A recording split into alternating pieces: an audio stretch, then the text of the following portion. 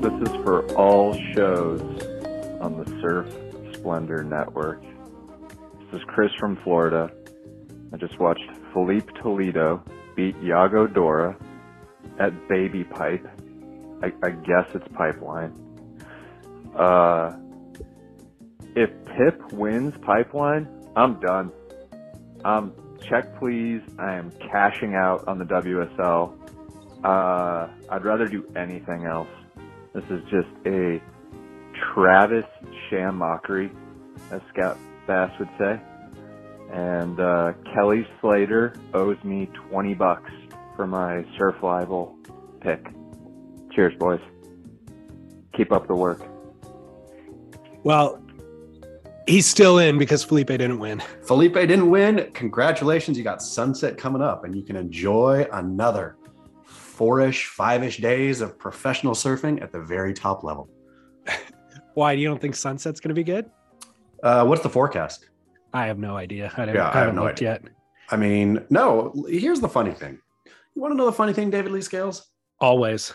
I love funny. I found my rhythm in watching Pipeline yesterday. So I watched more of, I really eased into it, but pretty much watched Bell to Bell on the good day, which was the start of the round of the 32, right?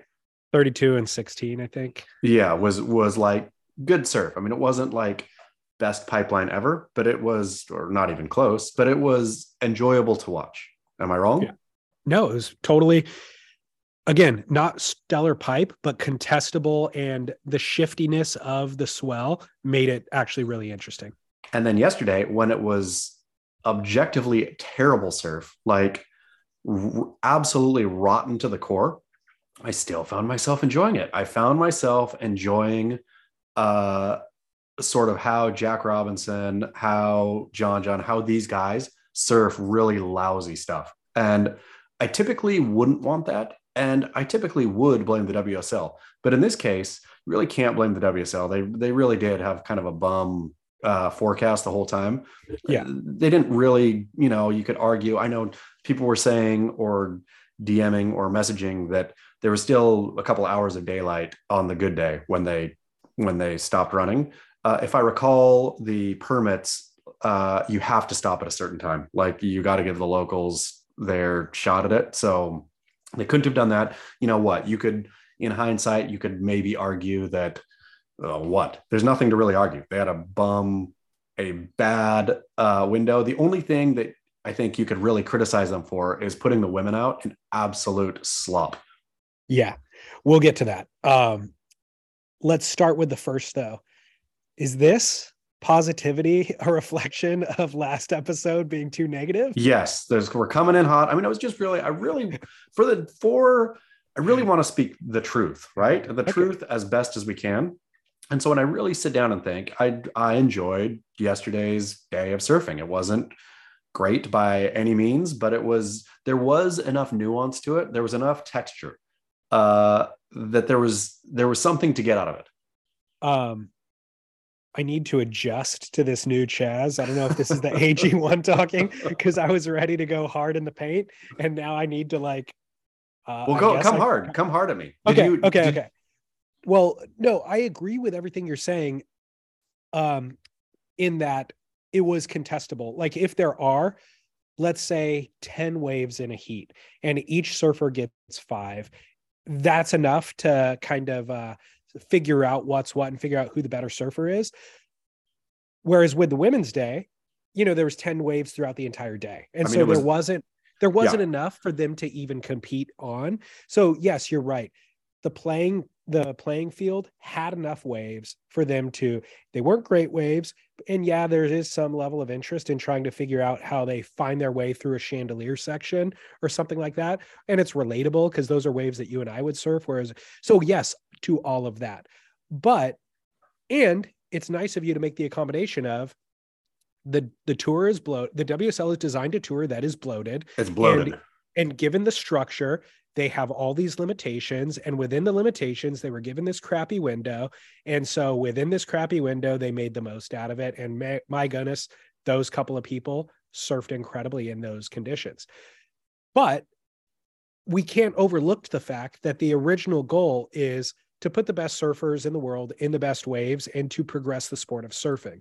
That should be the initial goal. So it is nice of you to, for this episode, ignore the fact that they're missing the entire goal, but look, I mean, let's be honest. How many years have we told them exactly what they need to do? I think we have honed it so perfectly.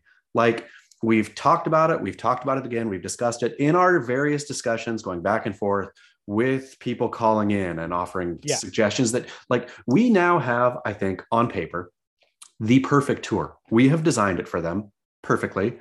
There is not one thing out of place in that tour. They're never going to do it, right? They're clearly hell-bent on this version of surfing.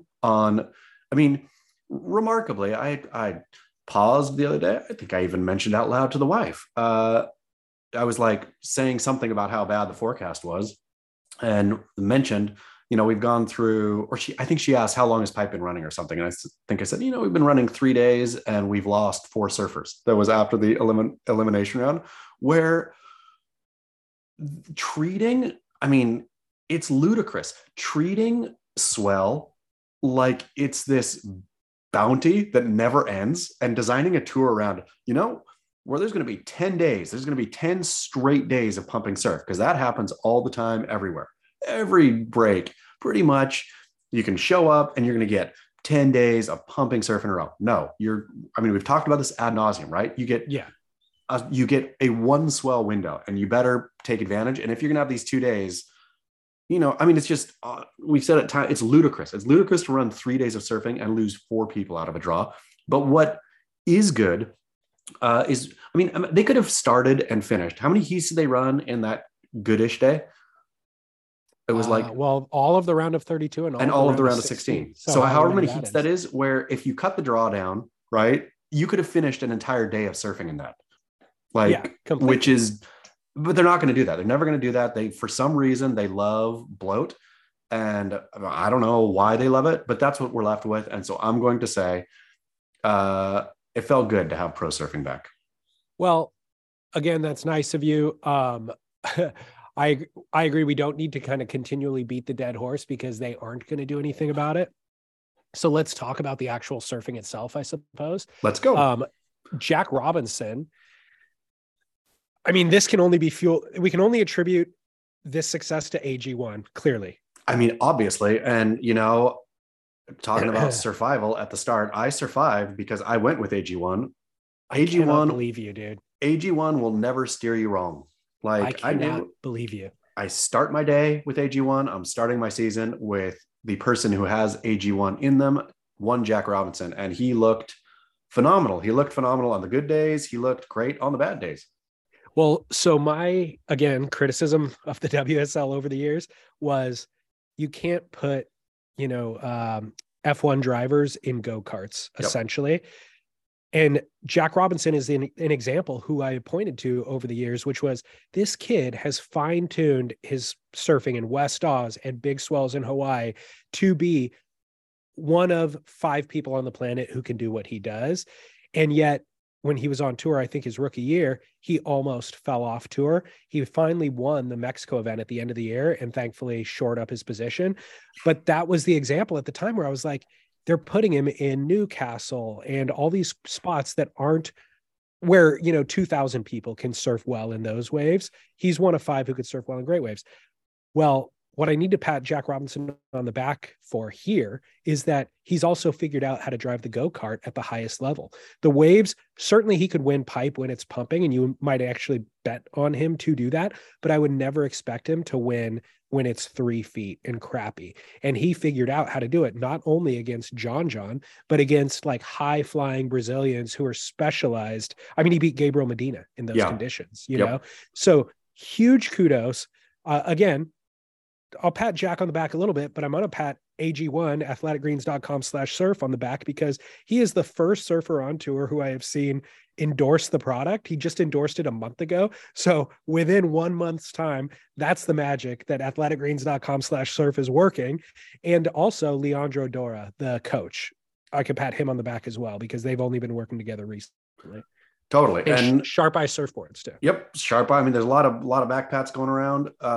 The funny thing is, and on the women's side, of course, Carissa took out Tyler Wright to win, and I've been waiting for this kind of, and I have a strong feeling that this is the year it happens, where Jack's looking real good, right?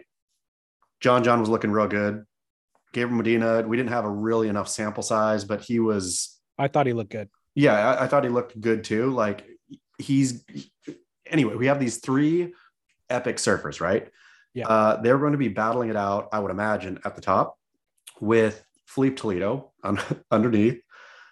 It's fully one of them I would love, and I have a feeling that it's going to happen. There's three of them, so they might not have a dominant lead, but those three are going to dominate the year, and Filipe is going to take it out. And it's stinking. John's going to win Chopu.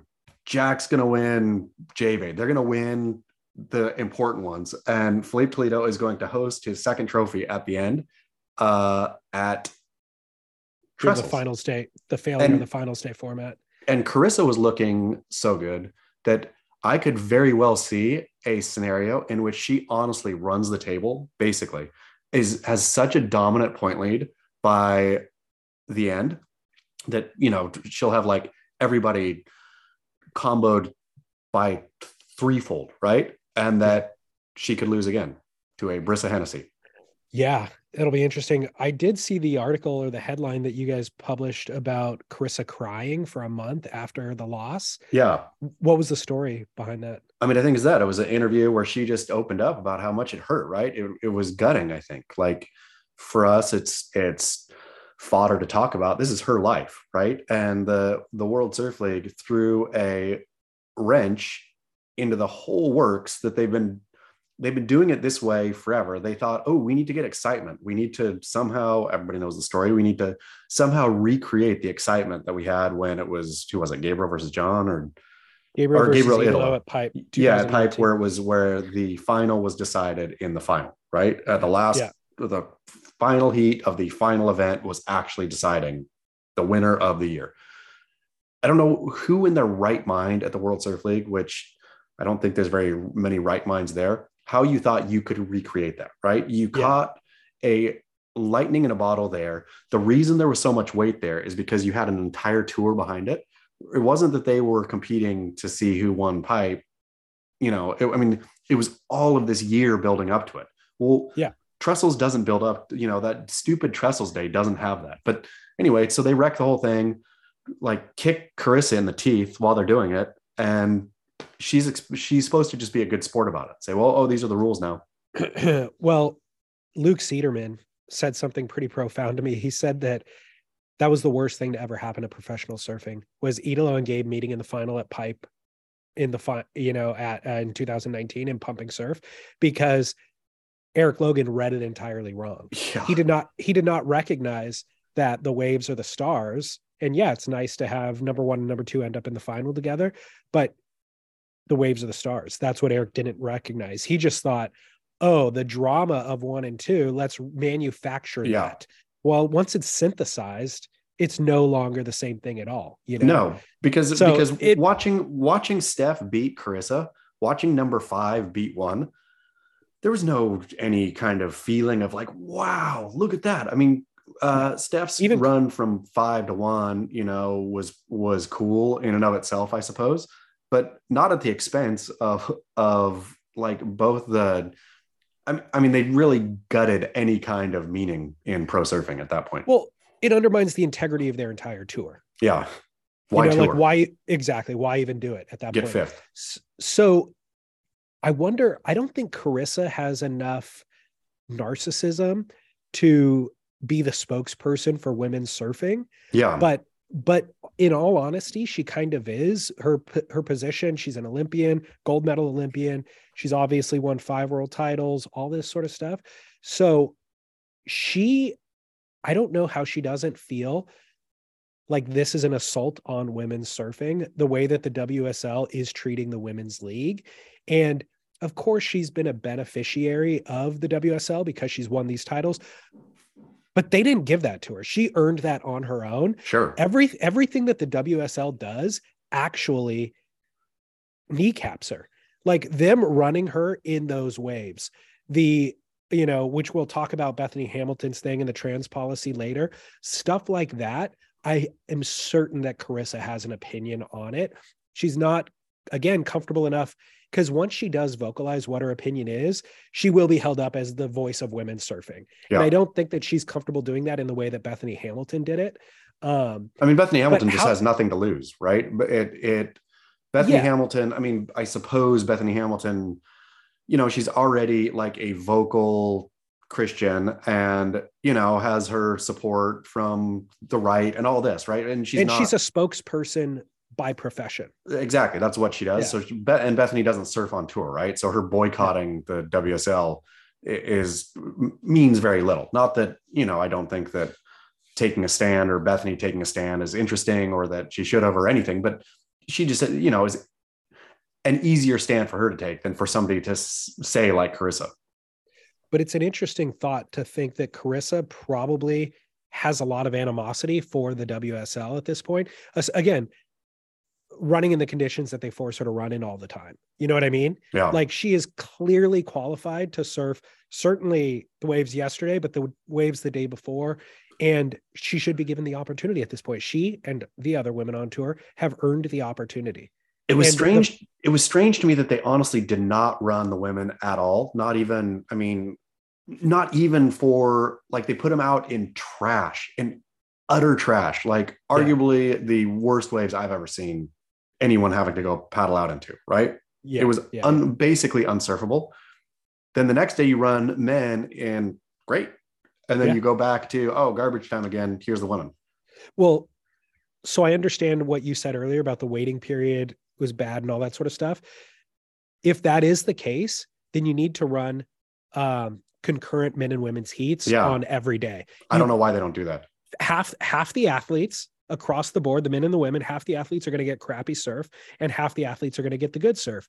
But it can't be the half that gets the crappy surf is the women and the half that get the good surf are the men, And by the way, not just this one time. This is regularly. Every single time. So how do the women on tour not take this as a direct assault?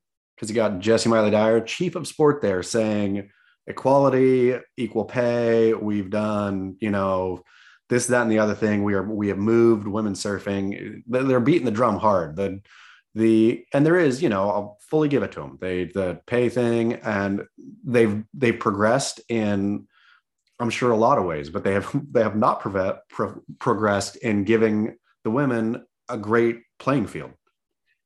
I'll tell you exactly why, or in my opinion, why. I don't think that Eric Logan and Jessie Miley Dyer have bad intentions. No. I don't think they're nefarious. I think that they completely don't understand the sport and they completely don't understand surfing. And so I've pointed to this a lot, that Eric Logan lacks vision, whatever, but it's like, you can bring in a CEO to do dirty work. You could bring in Andy Mooney at Quicksilver to do all the bloodletting and fire everybody. Yeah. To reduce expenses essentially. And everybody knows that he's the bad guy. I feel like they brought in Dirk Ziff, first of all, doesn't understand the sport. So he brought in Eric Logan to do a certain thing. It was, develop the WSL studios. Yeah. Let's create all this shoulder content. We have a tour. Let's create shoulder content. This will open it up to the outside world, to new fans, essentially, who will then become consumers of the tour itself. Well, he completely failed at that. And obviously so bad that they had to shutter the studios within a year or two. Bumping him up to the CEO, who actually now runs the tours, was a huge mistake. If somebody failed at the job that you hired them for, I don't know how you then promote them to the other job. And so I don't think he's nefarious. It's just that he completely misunderstands everything about the sport, the core of the sport, the essence of the sport. So when you have somebody that misunderstands it, who is now the arbiter of the thing, they are making decisions based on social influence. So when Black Lives Matter, that's what they're talking about. When Me Too, when equal pay matters, that's what they're talking about. They don't realize that means for the next 5 years, and by the way, in perpetuity, you have to run in equal conditions. You have to give equal opportunity. You know what I mean? So that there's then equal results in the end and that sort of stuff. They are a windsock that blows whichever direction the social wind is blowing, Sure. not understanding that surfing is a very strong wind in and of itself. And if you understood it, you would have clear direction and focus and know exactly what to do, which is, by the way, running the best surfers and the best waves in the world. Yeah. I mean, it's for sure. Whatever they're doing is, I think, all, not all performative. I mean, I truly believe, obviously, that, Eric Logan and Jesse Dyer and whoever else is in the room anymore over there does care about equality and, cares about these things. But so much of it outside of that is straight lip service to the thing, without really investing in, okay, what is, again, I was thinking about it during the women's side of the pipe, how badly they got ripped off. They're surfing crap pipe. They used to surf Honolua, which is a phenomenal stop, right? They lost one of their best stops, one of the best, one of the better waves in the entire world, right? Totally. Is Honolua. They lost that to go surf garbage at pipe. Yeah. They really got ripped off. They had full priority access to Honolua because there was no men's event there. Best day. I mean, that's the thing. Like, when you looking at it, I was thinking, wait a second, wait just one dang second. WSL is making this all about the opportunity for the women to surf pipe. And wow, this is historic. And we've never done this before. And how amazing this is, they get this opportunity. They, in order to do that, lost their best thing that they had all to themselves. And that's, again, why I'm saying Carissa should be offended. And I would imagine that she probably is. She just can't say it, because when it is all performative, when you don't actually care about equality, when you just care about talking about equality, then you don't think about what equality actually means. No. And if they did think about it, they would be like, oh, that means, surfing the best waves, again, Honolua, when it's pumping and that sort of thing. Because that is the men on tour. Yep. Would wish that they could surf Honolulu. No kidding. But now women are getting like scraps at pipe instead of as good as Honolulu gets in any given window. Yeah. Well, I do want to talk about surfing still. Let's pull it back a little bit. Leonardo Fioravanti made this final with Jack Robinson. Did.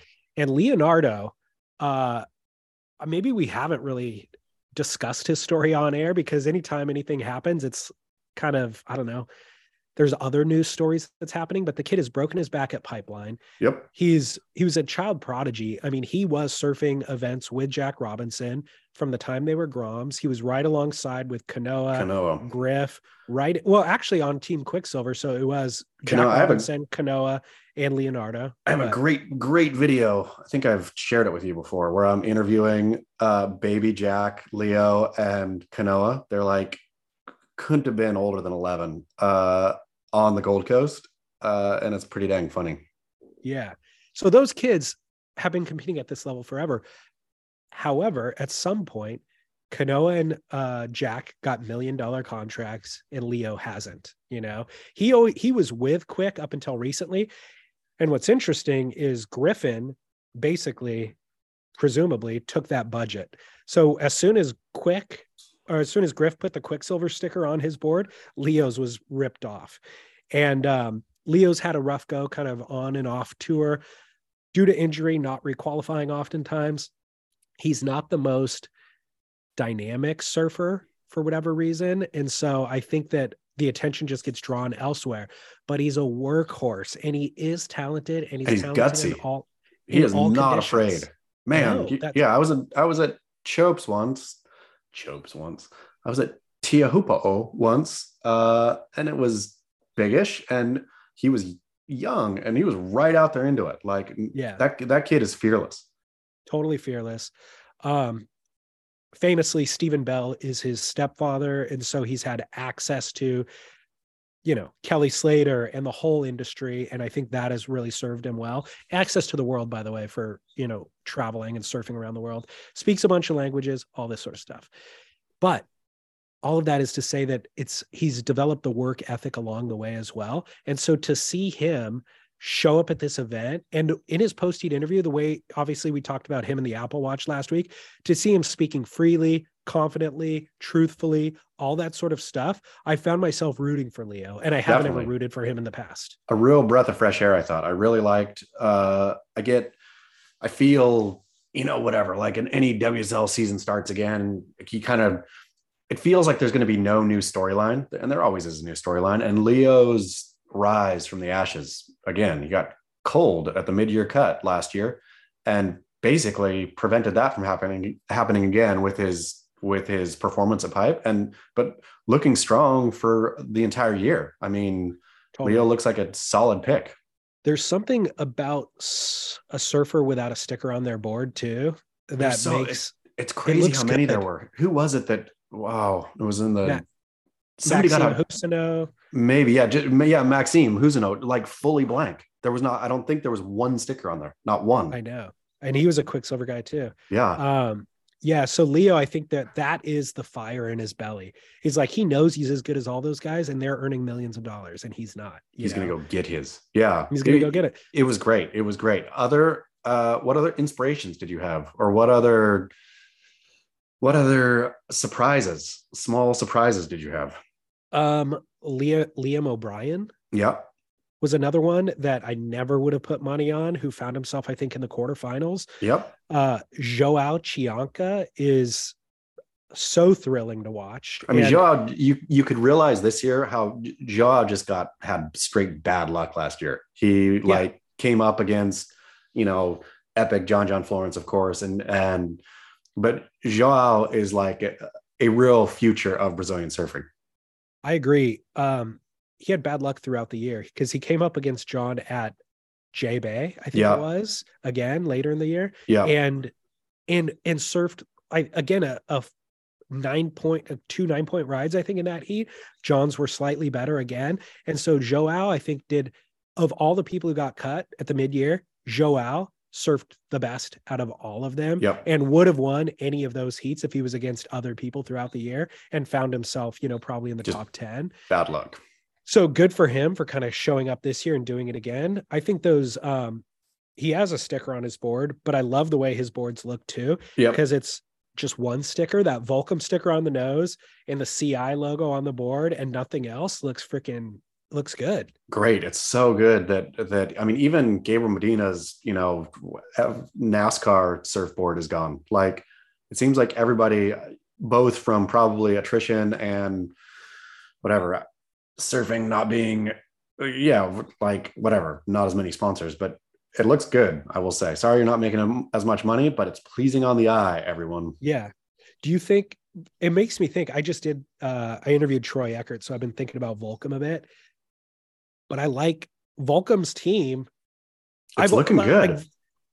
Between Jack Robinson, Joao Chianca, and when I was a kid, the Volcom team really meant something. Like, there was a certain personality type that was so on brand, like Bruce, Gavin, there was a certain personality type. And I feel like these guys they're their own personalities, but it's still, the stone means something. Again, it's back from the grave, the stone. I like it. Yeah. What did you think about the announcing? I didn't think anything of it, to be honest. I wasn't necessarily listening with the sound up, I think. Okay. A lot of it. Why? Was there anything of note? Well, I mean, I just think that, of course, like Laura Enever's continued rise, like she is a gem and is really fully come into her own, I think, as a broadcaster, and should just be the main voice, right? Like both her insight into surfing, the way she can talk about it, and then her relationship with the surfers themselves. Like when she's doing the kind of beach interviewee thing, there's always there's a comfortability there, like where the surfers know that she obviously charges, they're all bros, but it seems like they give more of themselves when they're talking to her rather than when they're talking to somebody else. So Enever, epic. I really like Kaipo. I really like the pairing of Kaipo and Ross. I thought they were both funny, and especially as the days got long, some of the sheen of like just pure professionalism would go away, and they would start like misspeaking and then laughing at each other. And there was like moments of real humanity. which was especially wonderful as soon as Plastic Joe Turpel came back and was talking with Megan. Like, that thing needs to go. Like, not Megan, but I think Joe Megan Turpel needs to go. Megan maybe needs to go, but the voice of pro surfing, his one speed. I mean, again, we've talked about this for years, and he gets back on the ski and resets after a shark attack, or like Strider this time told a story, was out in the lineup and got rolled by a wave, right? And slammed the reef. And Strider told it in a amusing way, but I'm sure that it was fairly, you have this big microphone pack on your back and you're bouncing off the reef. Like, for sure, Strider wasn't scared or anything, but Strider told the story in a humorous kind of way. And it just comes back to One Speed Joe of gotta love it, Strider. Like, where you should have said at least like, wow, well, that sounds sketchy. Or with all that equipment on your record, could have asked another question. It seemed like something to actually have an exchange about. All Joe can say is gotta love it, Strider, and now back to the water. Like, it's just his flat his inability to go up or down, just ever loving everything and one speed. I don't know how you can have a one speed voice always.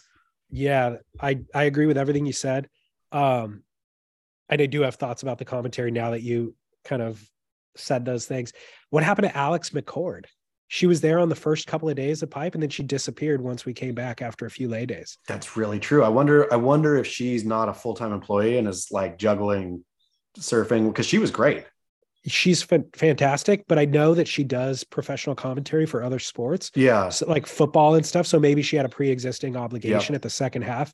Somebody sent me a note saying that Sally Fitzgibbon hit on her during her post-heat interview on the crappy day. Nice. Good job, Sally. I know. Yeah. I know. So I meant to go look it up to verify it before talking about it on air, but I'll just say that I haven't looked it up yet, so maybe it's not true, but I'm curious to see if Sally shot her shot on air. I like to see it. I know. I'm also wondering where Ronnie Blakey is. I think last year he was gone, but we didn't know if it was a temporary thing, and now he seems to be totally gone, gone, I mean, it seems like a shame. Yeah, it is a shame. It is a shame because at least Ronnie had the straight man was the flip side to Joe, but at least there was variation in, of course. Yeah. I mean, Ronnie's a great broadcaster anyway. Totally. And it's nothing against Joe. Like, I'm sure, again, Joe's a great person, has a real encyclopedic knowledge of surfing, or at least of pro surfing, but that he doesn't even really share, right? Like, you'll hear him drop like a gem from a heat and wherever, and it's interesting. And I'm like, do that more. If you're going to be one speed, at least dig into your brain and like share whatever interesting anecdotes from surfing's past. I hate to say it about Megan Abubo, because growing up, she was among my very favorite female surfers. She's not great. She's not great in the booth. I'm thrilled to see her back. I feel like, number one, she's not the most well-spoken, articulate or anything like that. So I think obviously the reason why they have her is she's got street cred. So bring in an expert on ex-professional surfer and all that sort of stuff to provide context for, how dangerous Pipeline is or whatever it is. But I feel like she hasn't watched surfing in the last 5 or 6 years, and little details, like she doesn't know surfers' names. Let's say she doesn't really know who's who or what's what. She knows who the Hawaiians are, but she's not up to date on what's happening in pro surfing and other little things. Like Joe Turpel mentions that John Florence armbarred that wave to stall. And Megan thought that was the funniest and most novel thing she's ever heard. She's like, oh, I like that armbar. And I'm like, Megan, they say this in the broadcast all the time for like literally the last decade. Have you not watched a surf contest? And then she brought it up for the next 2 or 3 days. Hey, Joe, remember when you said armbar? He just did that armbar again. And it's like, poor Megan too fell into the sticky trap of getting caught in one word and saying it over and over and over. She used spicy, like every 8th word, it was something spicy. Spicy wave, spicy board, spicy surfer, spicy action, spicy. It's like, so I'm sure she would, even if she wanted to go back and listen to herself, would think, ooh, next time, don't say one word a billion times. I'm sure, honestly, there's a learning curve. I know there's a learning curve. And so I would be totally fine if they brought her back and, I think that she would get better. And I grew up loving her, so I hate to even be speaking this way about her, but let's call a spade a spade. Yeah. Honesty, David Lee. It's what we bring. I owe it to the listeners. That's Yep. what I'm always thinking about. The other huge question is, will Kelly Slater make the mid-year cut? It's a great question. His performance in pipe was not indicative that he will, let's just say. Like, it's when Kelly starts, it's one thing to like blow it physically kind of or whatever. Like, clearly he's, 50, almost 51 in 2 days, I do believe, David Lee Scales. It's Kelly Slater day. So clearly, like, you don't stay young forever. But watching him just like blow, like really botch tactics at a wave that he knows better than anyone out there, right? And his reasoning afterwards for what he was thinking and what he was doing, obviously it makes sense, but it clearly wasn't working. And at some point, you better shift. Yeah. Well, Kelly screwed me in the Survival League. I am out. How many for the entire did season. he screw? I don't know the hard number. I know that 64% of people lost in Survival League. By far the biggest culling of Survival League's history. I know. Event 1, 64% loss. So I don't know how many of those were Kelly Slater picks, but I was one of them. There was never a safer bet. Like, in terms of statistically, at any event on tour, who would you pick? Kelly at pipe is statistically the safest bet. And so he screwed us all. I feel like he owes all of us $20. I mean, a real gaffe. The way he did it too, the way he just blew it. He straight up sat on the wrong part of the reef and took the wrong waves. Well, he got the backdoor waves. He just didn't make it out the little chandelier at the end, which was very unlike him. And I know it was a 3-foot wave. And if it was a 10-foot wave, he would have made it, but he normally would have still made the 3-foot wave too. That's a real bummer. I mean, which I wonder, is it a symbol of his lack of care, right? Yes. Yes. Does he just not have the motivation to actually push through that little chandelier at the end, metaphorically?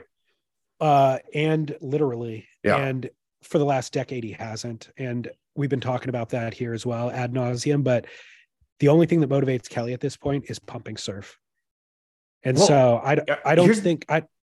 Yeah, I mean, if Kelly mid-year cuts, then that's it for Kelly Slater, which is going to be, there's no way he's going to go down to the Challenger Series and try to requalify. He couldn't, right? I mean, he just could not. And the trouble for the WSL is, once you lose Kelly, you lose the marquee draw name, right? Like, watching when the viewer count go up on the YouTube, when Kelly's in the water, it goes up by a third, right? And then when Kelly's out of the water, Kelly is a draw. It's going to be like everything the World Surf League can do to keep him above the cut. I remember there was times where Julian Wilson almost fell off tour, and then Kelly was interviewed and he's like, despite him having a bad season, Julian is so talented, he will not fall. Like, he will figure it out at the last event or whatever, because he's just that talented. And so I've always thought about that. And I think he said that about Jack Robinson too, before Jack won in Mexico. I don't feel the same way about Kelly at this point. I feel like when I watch Felipe and even Joao Chianca and guys like that surf 3-foot backdoor or 3-foot anywhere, I go, Kelly can't do that. Like, there's 15 surfers on tour that do that better than Kelly. Kelly is singular in what he can do in big barreling surf, but they're not running a big barrel. Most of the events aren't big barreling events. So when we talk about the mid-year cut, throwaway result at pipe, he's liable to have a throwaway result always at Sunset. Doesn't like verbally recognize it, or it says that he dislikes Sunset. Totally. And then Portugal is a total wild card unless Portugal is pumping. Yeah. He's very liable to lose in the round of 32, maybe the round of 16 there at best. I don't know that he's ever made the quarters there that I can remember. And then we're in Australia, and it's like, it's hit and miss in Australia. If Bells is pumping, maybe he'll do okay there. I don't think he could legitimately not requalify.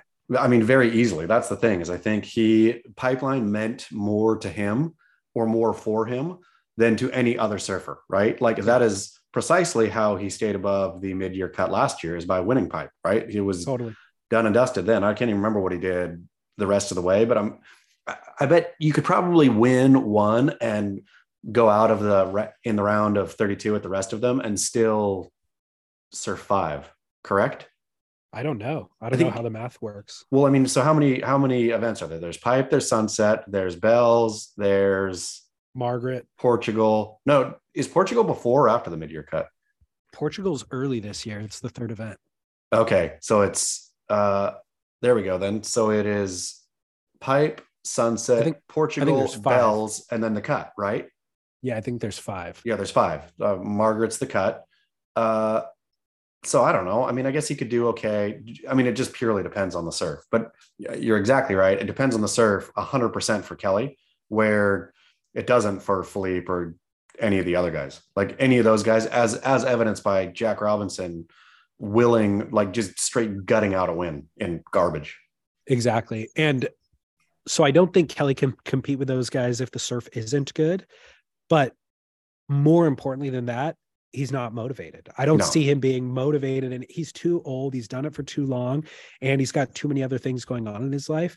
The only thing that motivates him is pumping surf, which is why we saw him win pipe last year. And so ain't it a bummer? Ain't it a bummer though? You would think the WSL would be thinking, oh, this is our draw. This is our big draw. Kelly Slater. We should try to keep him in. What keeps him in? Pumping surf. Look at that. Shouldn't we have these guys in pumping surf? Imagine Kelly would surf till 60 if they had one swell window that did exactly what we said, a limited amount of surfers, best swells of the year at the best waves of the year. Kelly, you get Kelly forever. Totally, completely. I have another listener line call. Let me see. My notes are a little bit out of order, but okay, I'm just going to play this one for you. Relates to some of what we've already discussed, so maybe I should have played it earlier, but this is Ryan from Orlando.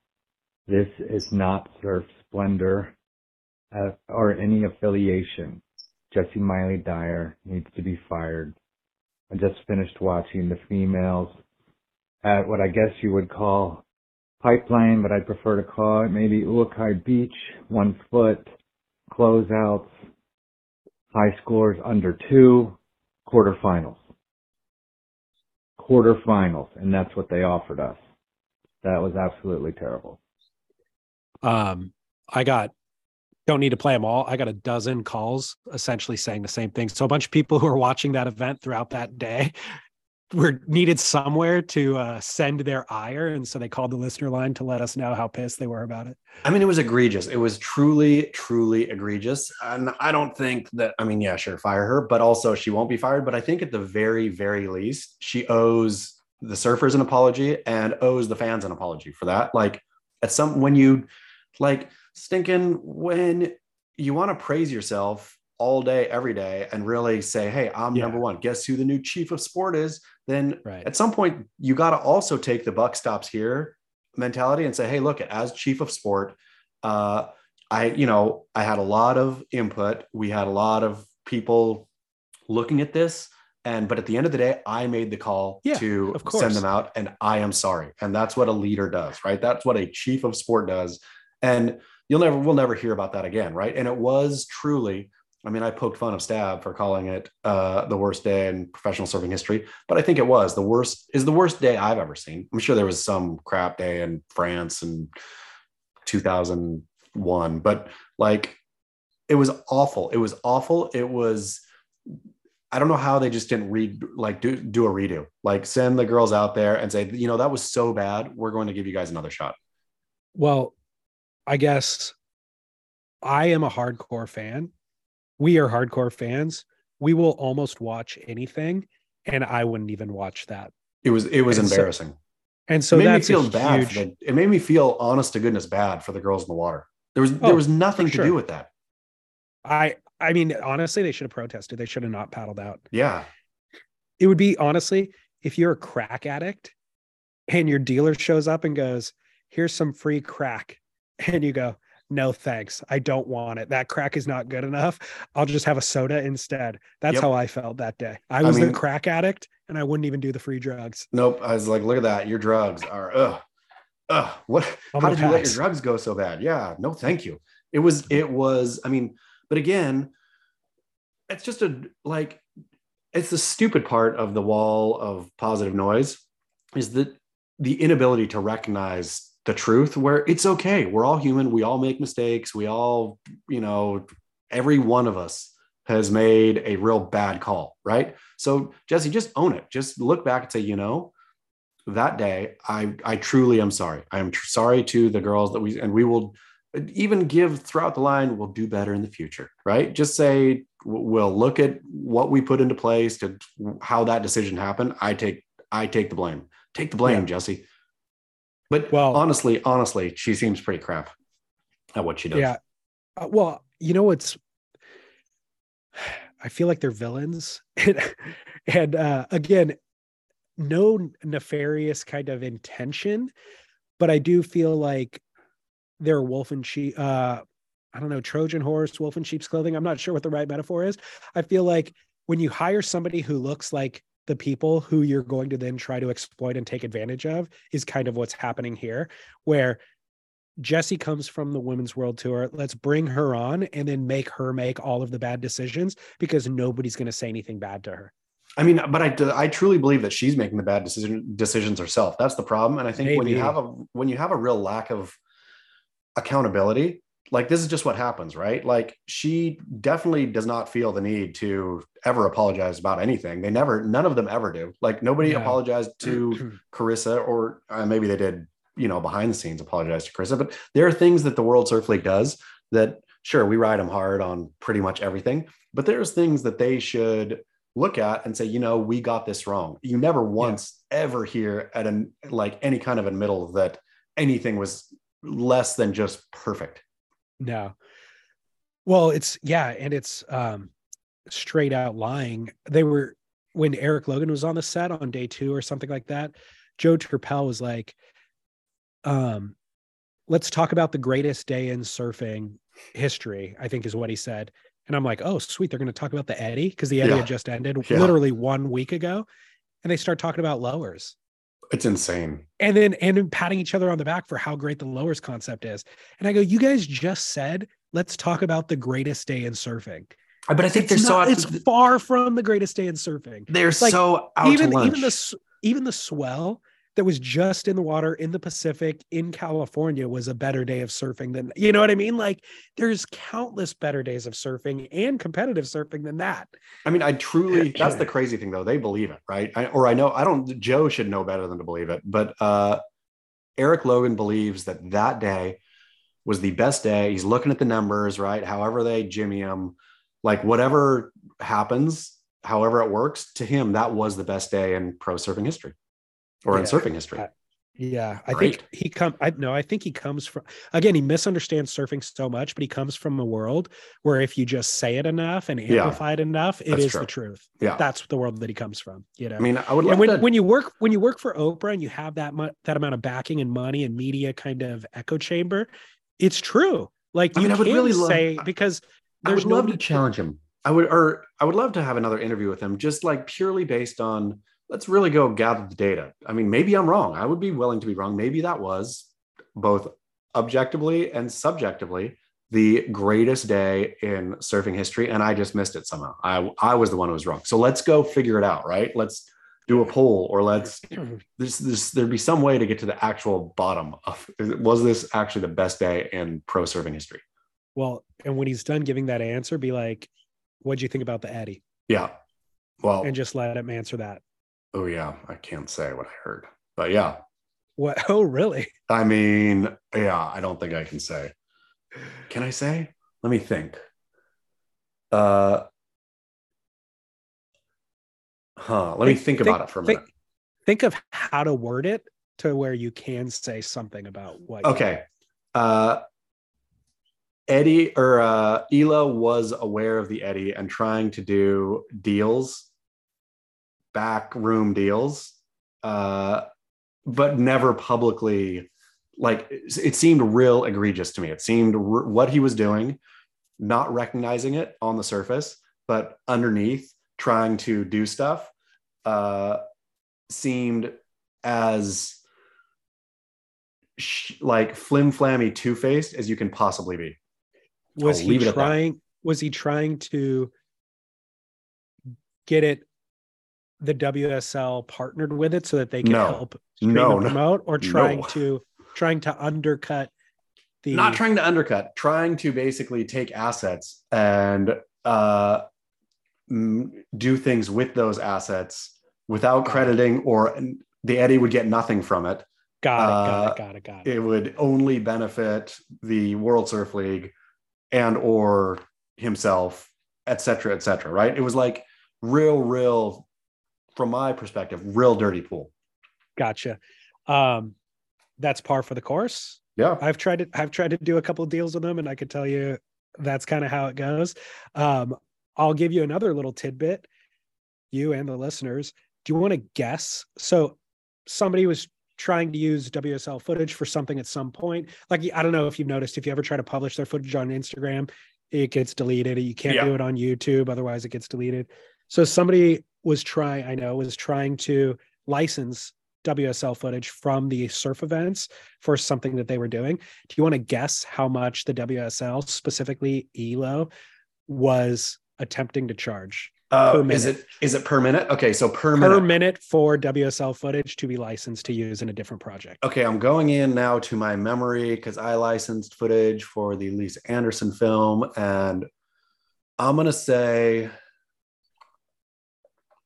$200 a minute.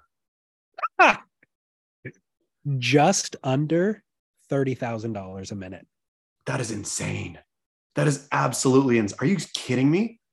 Totally dead serious. What was the person trying to do with the footage? Can't say.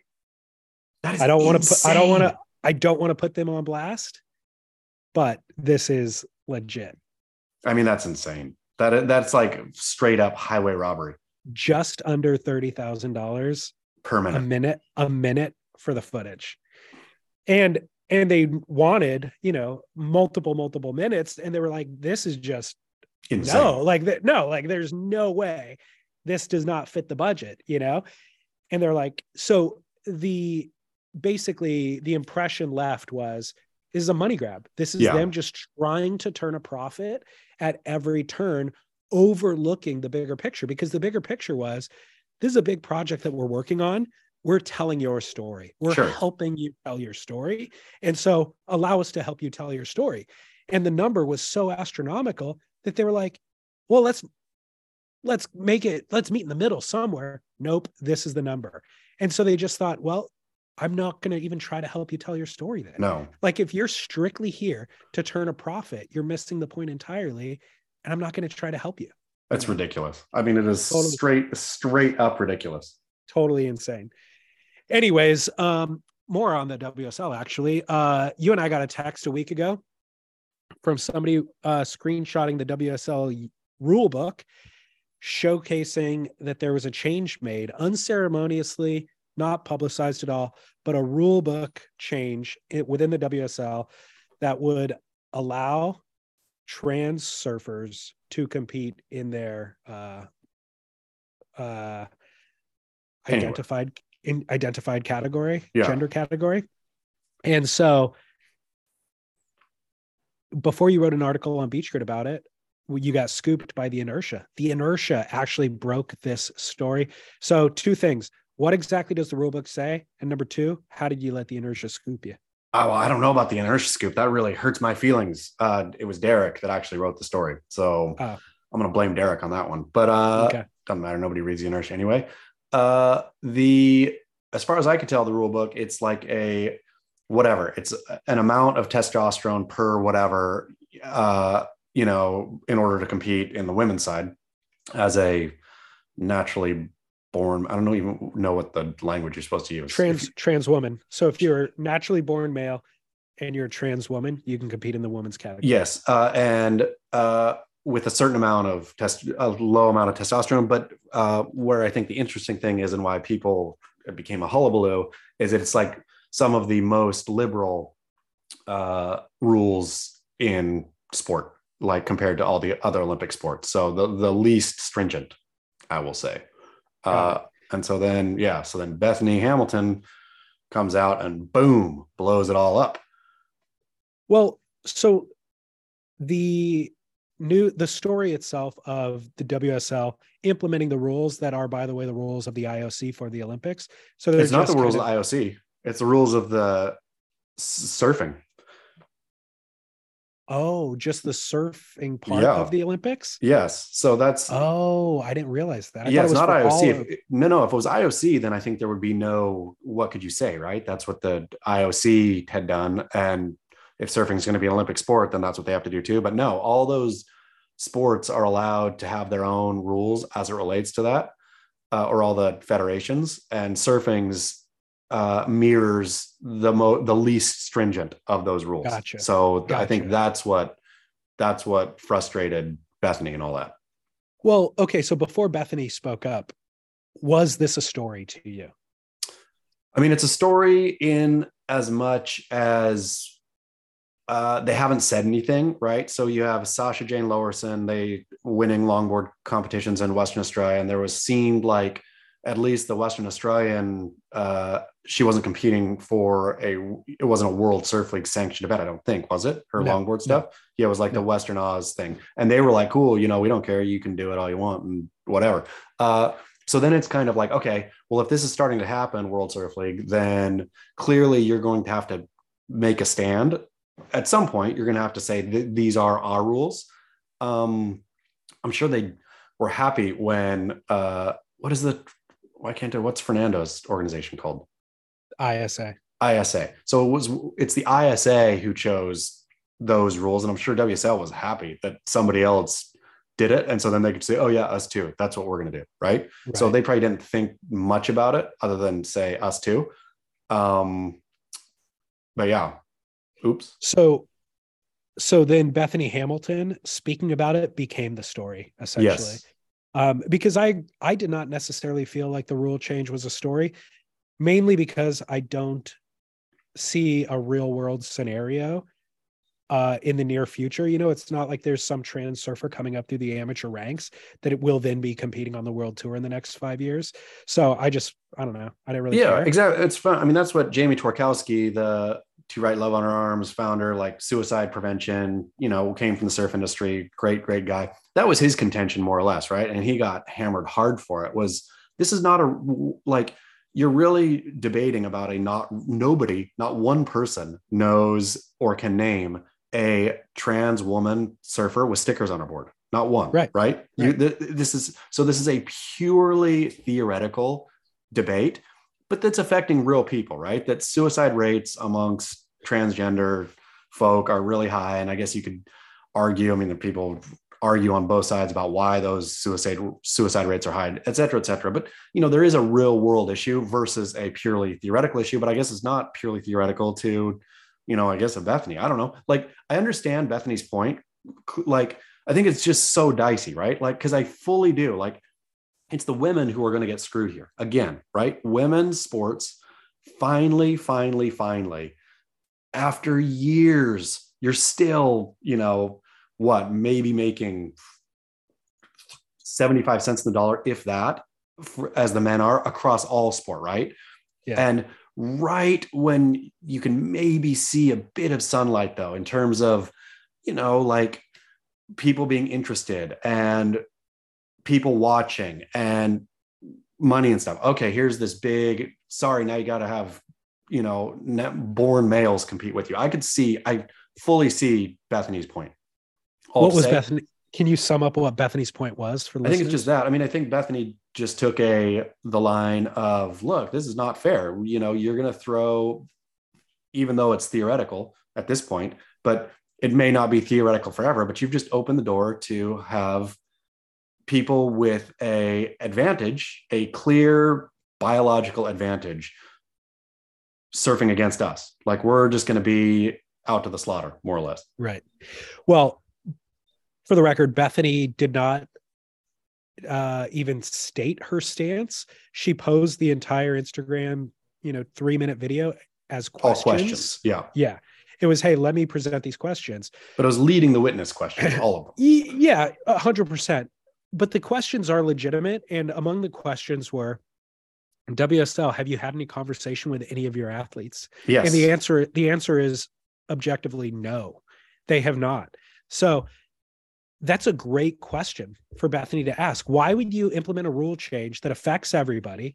Again, theoretically, not necessarily in practice, But still, but it affects everybody without having a conversation with them, Number two was, I think, or not number two, but one of the other questions was like, is this progressive? Like, does this help progress the sport of surfing for female surfing? Also, the answer is probably no. You know what I mean?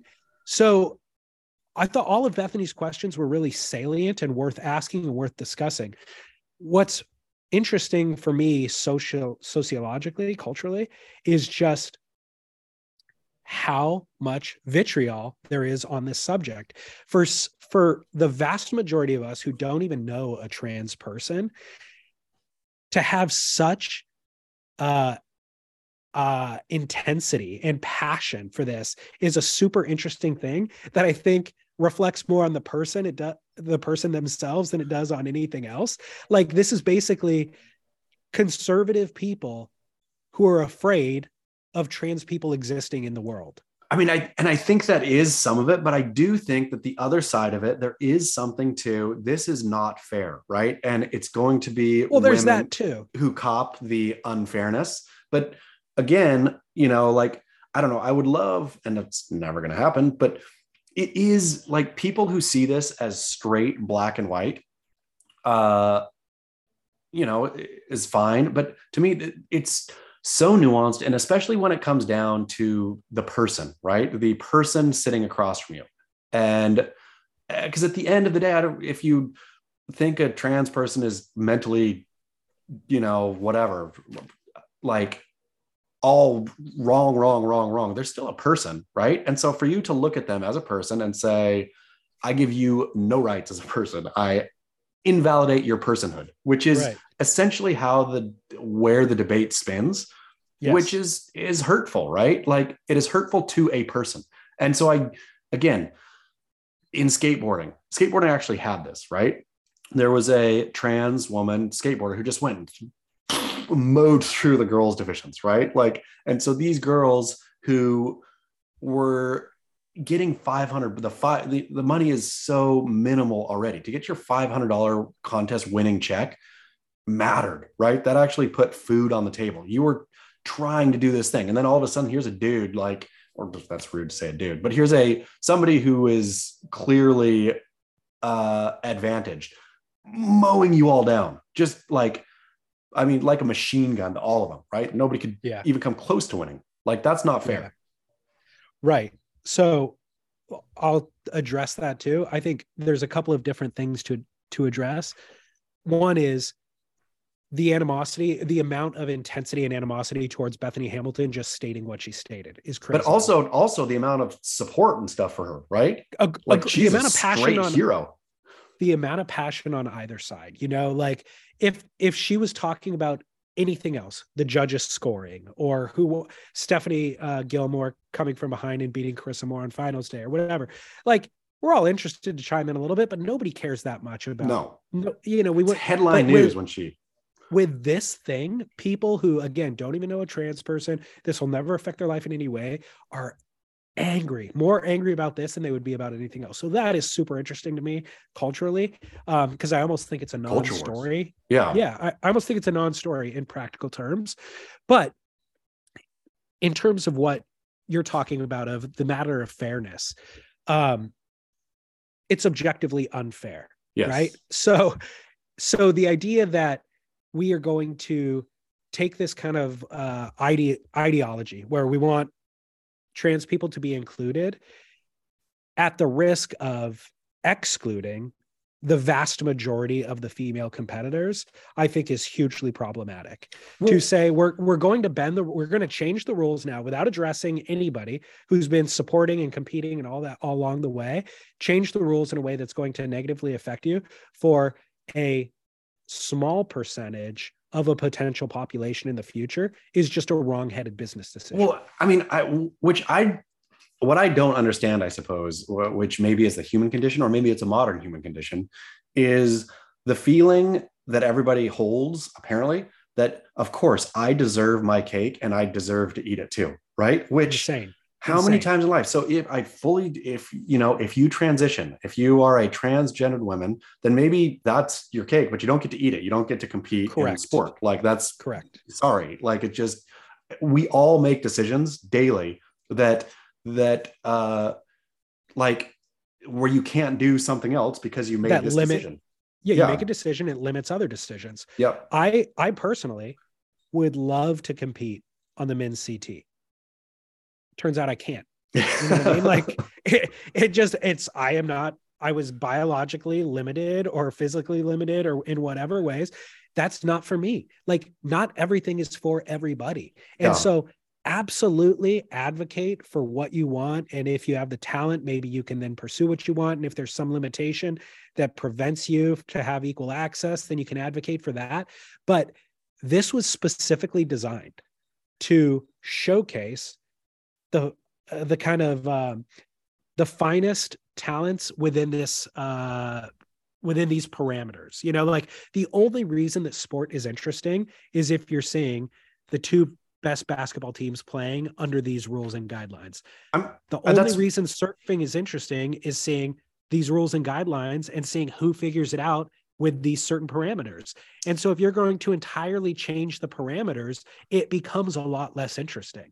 I mean, it just feels to me so much like life is so unfair, right? Life is unfair. And so 100%. Humans made sport to try to make things fair. At least for a minute, we can think that, okay, there's fairness here, right? There's going to be the best man or woman is going to win. And now this is all up in the air. Again, theoretically, as there is no, transitioned that I know of, that anybody knows of. Nobody knows a trans woman surfer with stickers on the board. Not to say it won't happen, but nobody knows one today. The other thing that grinds my gears about this is the WSL virtue signaling for so many things that have no meaning. And then this one doing it quietly because they know that it's going to be controversial. You know what I mean? And so Bethany Hamilton is, I wouldn't say heroic, but she's courageous to go ahead and put her foot down and be like, hey, everybody, let's point attention to this decision that was made. She's the one who's going to catch all the flack for the WSL, who should have been the one to either, by the way, if you fully believe this, Eric and Jesse, then get behind it. Then get behind it and talk about it. Totally say no. And then defend it. And then when Bethany Hamilton makes her statements, then you guys defend it. But again, that limp windsock thing that I said earlier, this is the exact example of that. I mean, it's embarrassing. It's embarrassing that they made a decision and won't believe in it. That's all fine and good to say, no, we want this to be a open, equal place. And when we say that, we are including transgendered people too. We think that this needs to be a place for them in surfing. And we think at this scientific, whatever, testosterone per blah, blahs, that this is fair. And we believe this. It's just crickets. Totally. It's ridiculous. So the other thing that's worth mentioning from Bethany Hamilton's statement was the measurement used to dictate whether or not they could qualify was 12 months worth of hormone levels or testosterone levels. Testosterone levels. And her thing was like, womanhood, femaleness is not measurable by that metric. And it's a much more, comprehensive assessment than just that. And so I understand that we're still learning and figuring out what that assessment is, but ultimately that's not enough to determine womanhood, essentially, or femaleness. And she didn't say this, but I think that a logical argument is that it's actually entirely measurable by 2 chromosomes. You know what I mean? Yes, totally. Except for, what are you going to do then with sport? And like, they're going to have to figure out some way to measure something. And I fully agree. Like it is, there's essential differences in being born a man versus being born a woman. And I still can't believe that people like J.K. Rowling or whatever get canceled for suggesting such things, like for saying there is a difference between biological male and female is wild to me. It's wild, not to jump into the culture war with both feet, but well, I had I had a surfboard shaper text me this past week about the Bethany thing, and he goes, you know, I don't know if it's okay for me to say this, but has everybody lost their mind?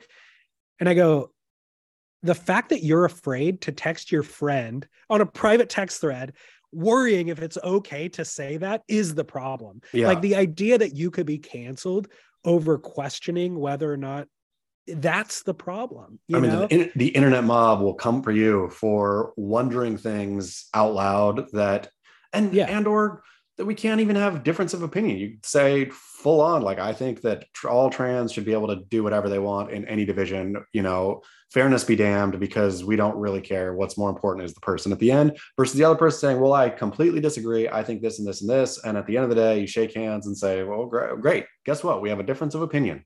Can you believe it? And I think that's all that it is a difference of opinion, because Bethany even states she's not transphobic. Yeah. And she says, I live with a lot of love and respect for everybody, like not even trying to. It's just the state of being that I'm in. So I'm absolutely not transphobic, And so I think that's the misunderstanding, is that people do think that not allowing trans in competition means that you're transphobic. That you're transphobic, you hate those people, and you don't want them to exist. Unlike Kelly Slater, who does actively hate women. Oof. What's that? Ouch. You see this one? No. Oh, man. Andrew Tate? I think, I've just seen him on the internet Talking last couple culture wars. Andrew Tate is like a real horrible, I think, objectively horrible man. He was like a kickboxer who is basically like the guru for incels. He proudly says, I'm a misogynist. I, hate women. Women should be in the kitchen. Women shouldn't drive, all kinds of stuff. He's in jail now in Romania for holding women against their will, I guess, whatever, like a real messy dude. Right. Somebody emailed me and said, I don't think that Kelly knows that people could see the text he liked. And it was the first text was tweet was an Andrew Tate tweet, which said something he's going to donate $100 million to men who have been falsely accused. And then the second tweet that Kelly liked, and Kelly's only liked like 190 tweets, I think, in all of his Twitter years. The second one that he liked was something about, when is Hollywood going to learn that people don't want to see a bunch of gays in movies? Something.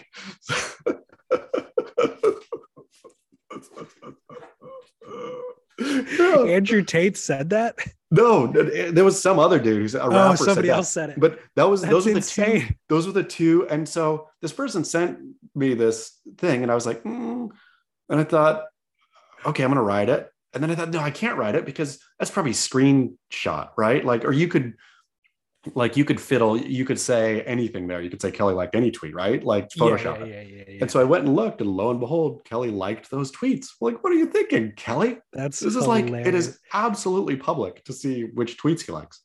When is Hollywood going to learn that people don't want to see gays in films? Sounds like an Onion headline. I mean, and Kelly liked it. Like, I don't know if he was like late night scrolling and then accidentally nodding off and accidentally was liking tweets. I don't know what he liked about either of those tweets. That's so funny. It's wild to me. It was absolutely wild. That's what he apparently likes. Yeah. Amazing. Well, we've got a couple of Barrel or Nas coming through from the listener line, but let's go to commercial break shortly so that we could tell people to go to linkedin.com/surf if they want to post a job. Great.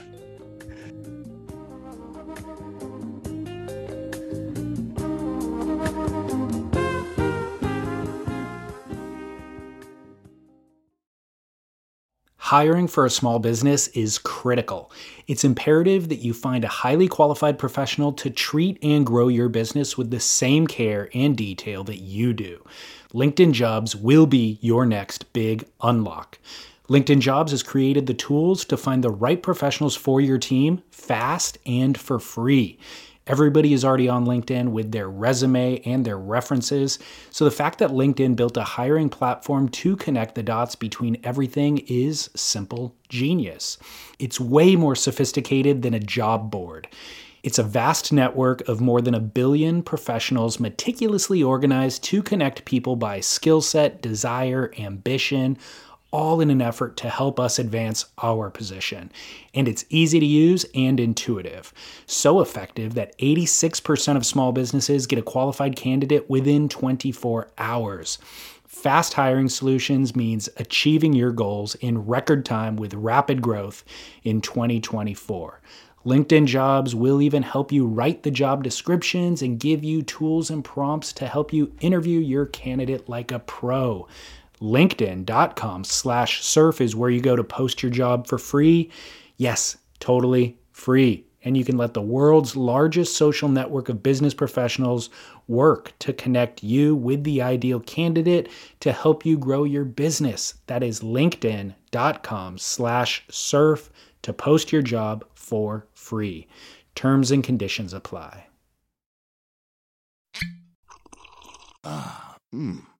The first taste of rare bourbon you finally got your hands on. That's nice. At Caskers.com, we make this experience easy. Caskers is a one-stop spirit curator with an impressive selection of exclusive, sought-after, rare, and household names in the realm of premium spirits and champagne. Discover the top flavors of the year now by going to Caskers.com and using code WELCOME10 for $10 off your first purchase. Get $10 off your first purchase with code WELCOME10 at Caskers.com.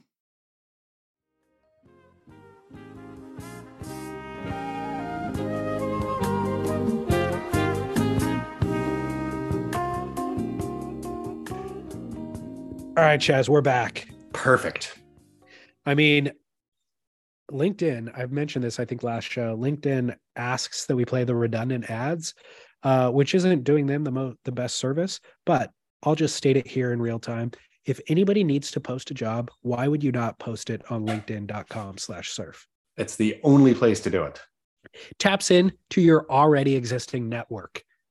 It's easy. Let it easy, and then you just let it. I mean, literally everybody posts all of their job qualifications and everything on LinkedIn. That's the purpose of LinkedIn. So letting it kind of filter through that system and run through the algorithm, that's where you would post a job. There's stupid to post a job anywhere else. LinkedIn.com. It's the people who, we all know that one person who like insists on doing the hard thing or the dumb thing just because it's their thing. Like the person who stayed on AOL for way, way, way too long, et cetera, et cetera. Don't be that person. No, paying $20 a month to AOL just to use that service. Yep. No, LinkedIn.com/surf, of course. All right, we have listener line calls for this week's Barrel or Nah. Here goes the first. David and Chaz, good morning. I have a question for you. I don't know if this would be a Barrel or Nah, or if this would be a you know better, or whatever that segment was. Trust in us. I don't know which one it would fall under, but I have a question. I currently live in San Diego, and I think it was like a month ago, Katie Simmers had her video release right down the street from where I live. I am now 35 years old. I've always gone to like surf events since I was in high school, movies, things like that, anything that caught my interest. I lived in Huntington pretty much my whole life, so, it was always at my, disposal. And now I'm 35. I was thinking about going. Katie Simmers is 16, and it was probably going to be a bunch of 16-year-olds. I did want to see the movie itself, which I watched on Stab later. I didn't know if I was too old to go to an event like that.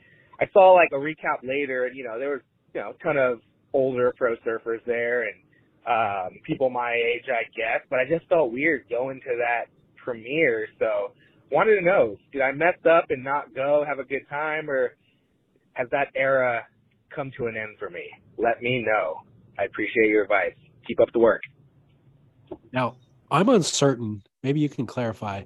Is he confused about just going to premieres in general, or because it's a 16-year-old girl surf movie? I think if it was the Bruce Irons movie part 2, he would feel fine going. I think it's specifically about, and the older he gets, I think he's rightly identified that these surf premieres are, everybody's gonna, it's Matthew McConaughey and Dazed Confused. I keep getting older, they stay the same age. So that's a problem. He's entering this phase of life now where it's going to be an issue. Bruce Irons is not making his second movie.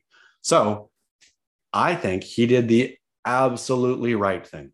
Unless you are involved in some work that requires you to go, because then you could, hey, it's not your, oh, I can go. I work for Beach Grid. I can cover it, etc. You cannot go unless you want to start a podcast.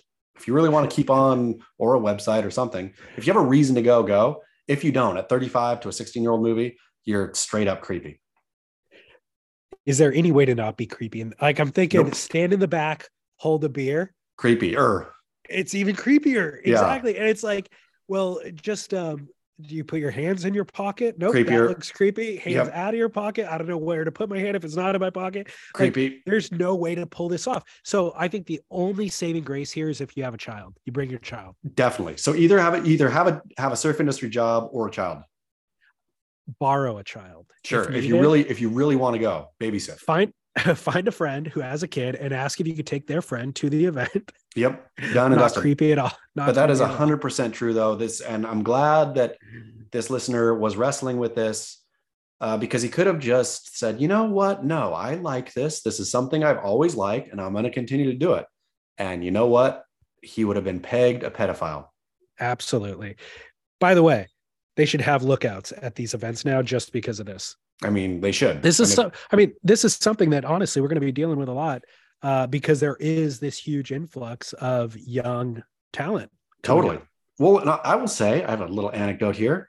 Forgot about it until right now. The other day, just a couple days ago, going to ballet, dropping the kid off or going to pick the kid up, and she had gone had a later class or something, or a private or something. So she was like, I don't know, maybe 9.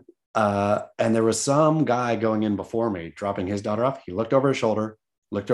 I'm rolling through the parking lot, looked over his shoulder, made a dash to the doors, the like glass doors, opened them and pulled it shut on me. And so I was standing outside trying to open it. And he was like pulling it hard in. And then I finally said, oh, my daughter's in there. And he opened it and I could tell he was embarrassed, but he was a Chinese man. I don't think he spoke very much English, but I patted his back and I said, good looking out. Like, I would fully thank you. I feel safer with my daughter in here knowing that you're around, bro. Despite the fact that he thought you were the pedo. A pedophile. Or maybe just homeless. You wear ripped clothing and you have neck tattoos. It's true. There's a lot of, and I'll throw up that, he was like a well-dressed Chinese man. So I could throw in a little bit of, her ballet teacher, I told daughter the story and ballet teacher said, this guy doesn't understand Leucadia chic. Well, I appreciate you not being personally offended and recognizing the greater good. I was so happy, but all to say, back to the Katie Simmers premiere, I would love for somebody standing out there with a baseball bat hitting our dear caller in case he got the idea that he was going to go too. Just a baseball bat to the guts, man. Head home. Exactly. I like it. Okay, we got another one, which also kind of factors in to a little bit of a cultural profiling here as well. Jazz David, barreler and off for you, and that is Dahui merch, as in merchandise. So for context here, I am a white man from Southern California, and I dug up in the depths of my parents' drawers a Dahui shirt that I got in Hawaii back when I was a kid, and I was just thinking about, man, could I still rock Dahui merch, being a haole from the mainland, or is it a no barrel?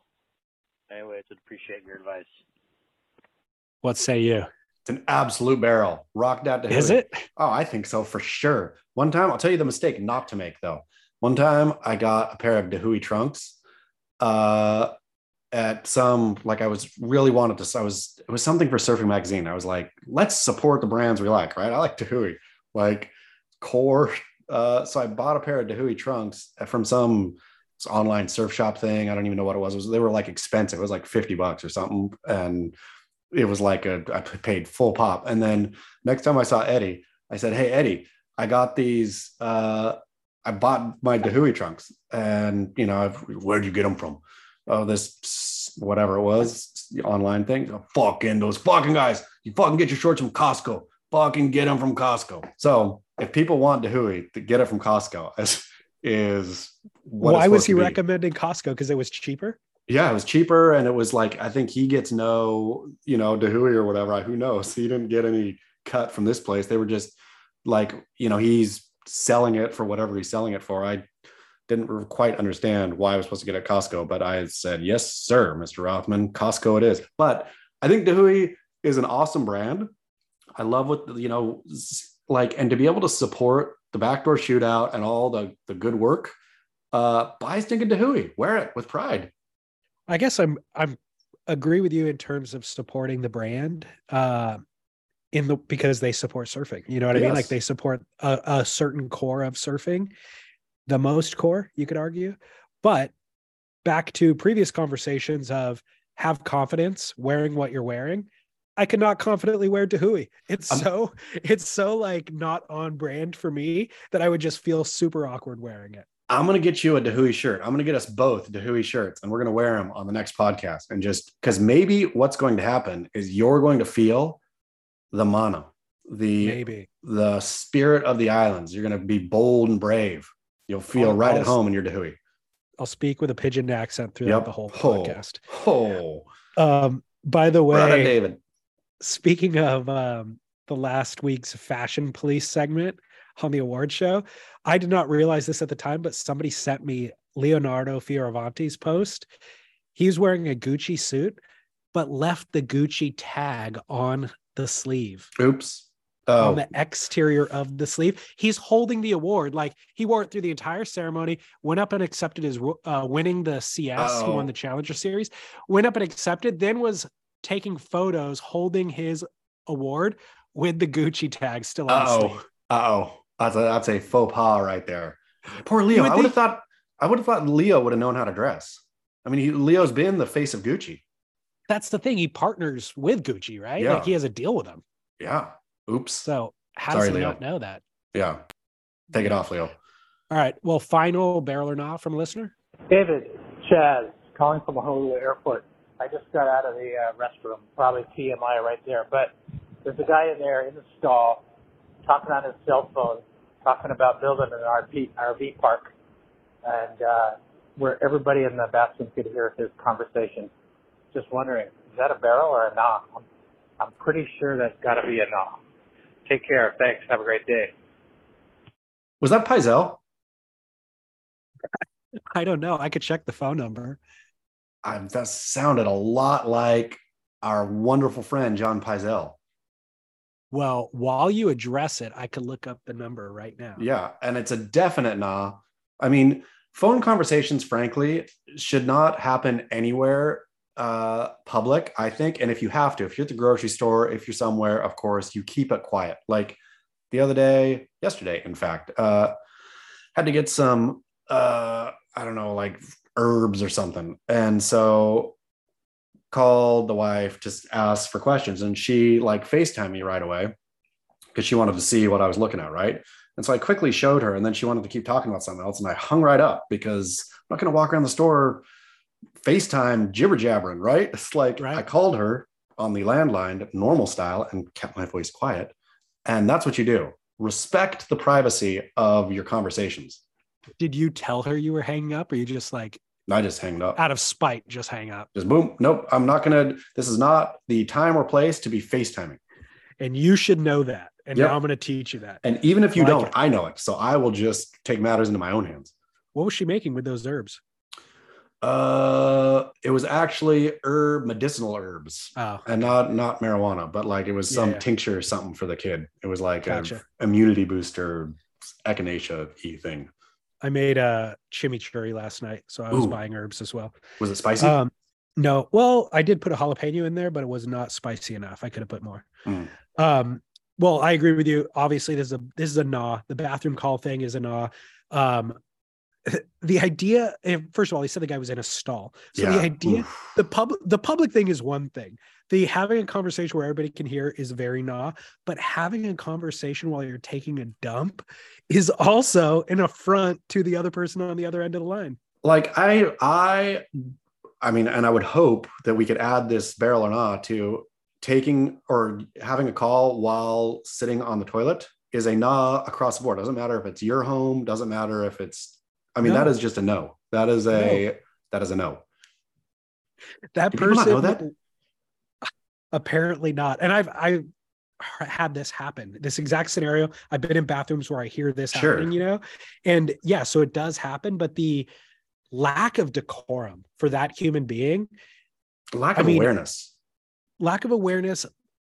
of the surrounding, but the lack of decorum for their own dignity. You know what I mean? Like I guarantee you this guy's wife hates him. His children are embarrassed by him. There's no two ways about it. Do you know who drops anchor while chit-chatting on the phone? Eric Logan. Do you know that for sure? I guarantee it. He would be fully the kind of guy who would. Yeah. Well, I am absolutely going nah on this. Yep. And more importantly, nobody wants to hear your conversation in the bathroom. So nope. Double no. Keep it to yourself. Yep. Keep it to yourself. Clearly. I looked up Paisal's number and I looked up the number that call came from. They are not the same. Dang it. Well, John, call in with a barrel and all. Yeah, John.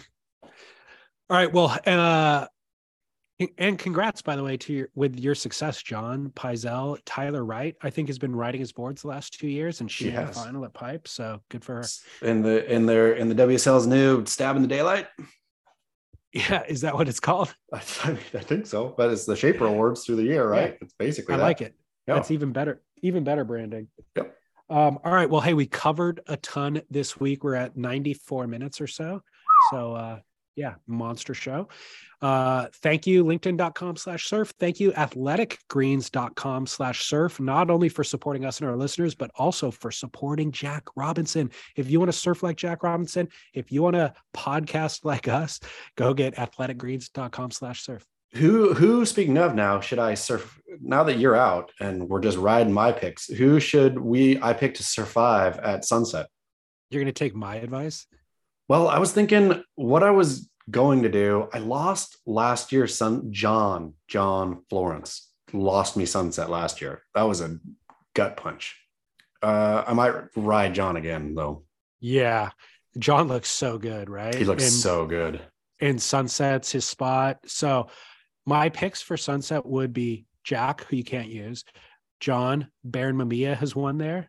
I'm not going to go I'm not going to go on a sneaky one. I'm going to ride as far as I can. I'm going to burn out all the good. I don't want to lose on Baron Mamiya and think, with having, like, when I pick Baron Mamiya for an event, I want to have Gabe burned, Philippe burned, John burned. Like, there's enough to go through of like top tier where you can pretty much not guarantee. There ain't no guarantees here, but I'm not looking down the line. I'm picking the best surfer every time. Baron is the best surfer there, though. You think so? Well, he's won there. Well, I mean, you're making a strong case. But I can see Baron competitively though, depending on the forecast. I know. It's those guys who win consistently. Yes, they win because they're great surfers. They also win because they understand heat strategy. They understand how to play the game, right? That's as much of it as surfing good. Then you got to go John. Yeah. John knows how to win. John's the safer bet than Baron in this scenario. I got to get through. I'm rooting for you. Okay. There's going to be a losers. I think there's going to be a losers league.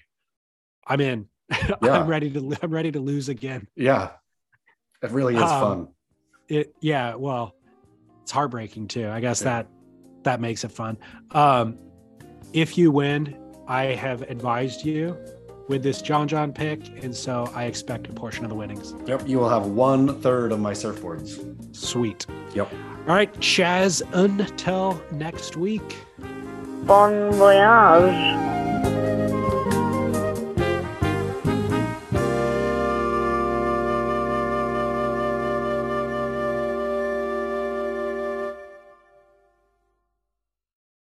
And don't forget to post your job for free at linkedin.com/surf. That's linkedin.com/surf to post your job for free. Terms and conditions apply. The first taste of rare bourbon you finally got your hands on. That's nice. At Caskers.com, we make this experience easy. Caskers is a one-stop spirit curator with an impressive selection of exclusive, sought-after, rare, and household names in the realm of premium spirits and champagne. Discover the top flavors of the year now by going to Caskers.com and using code WELCOME10 for $10 off your first purchase. Get $10 off your first purchase with code WELCOME10 at Caskers.com.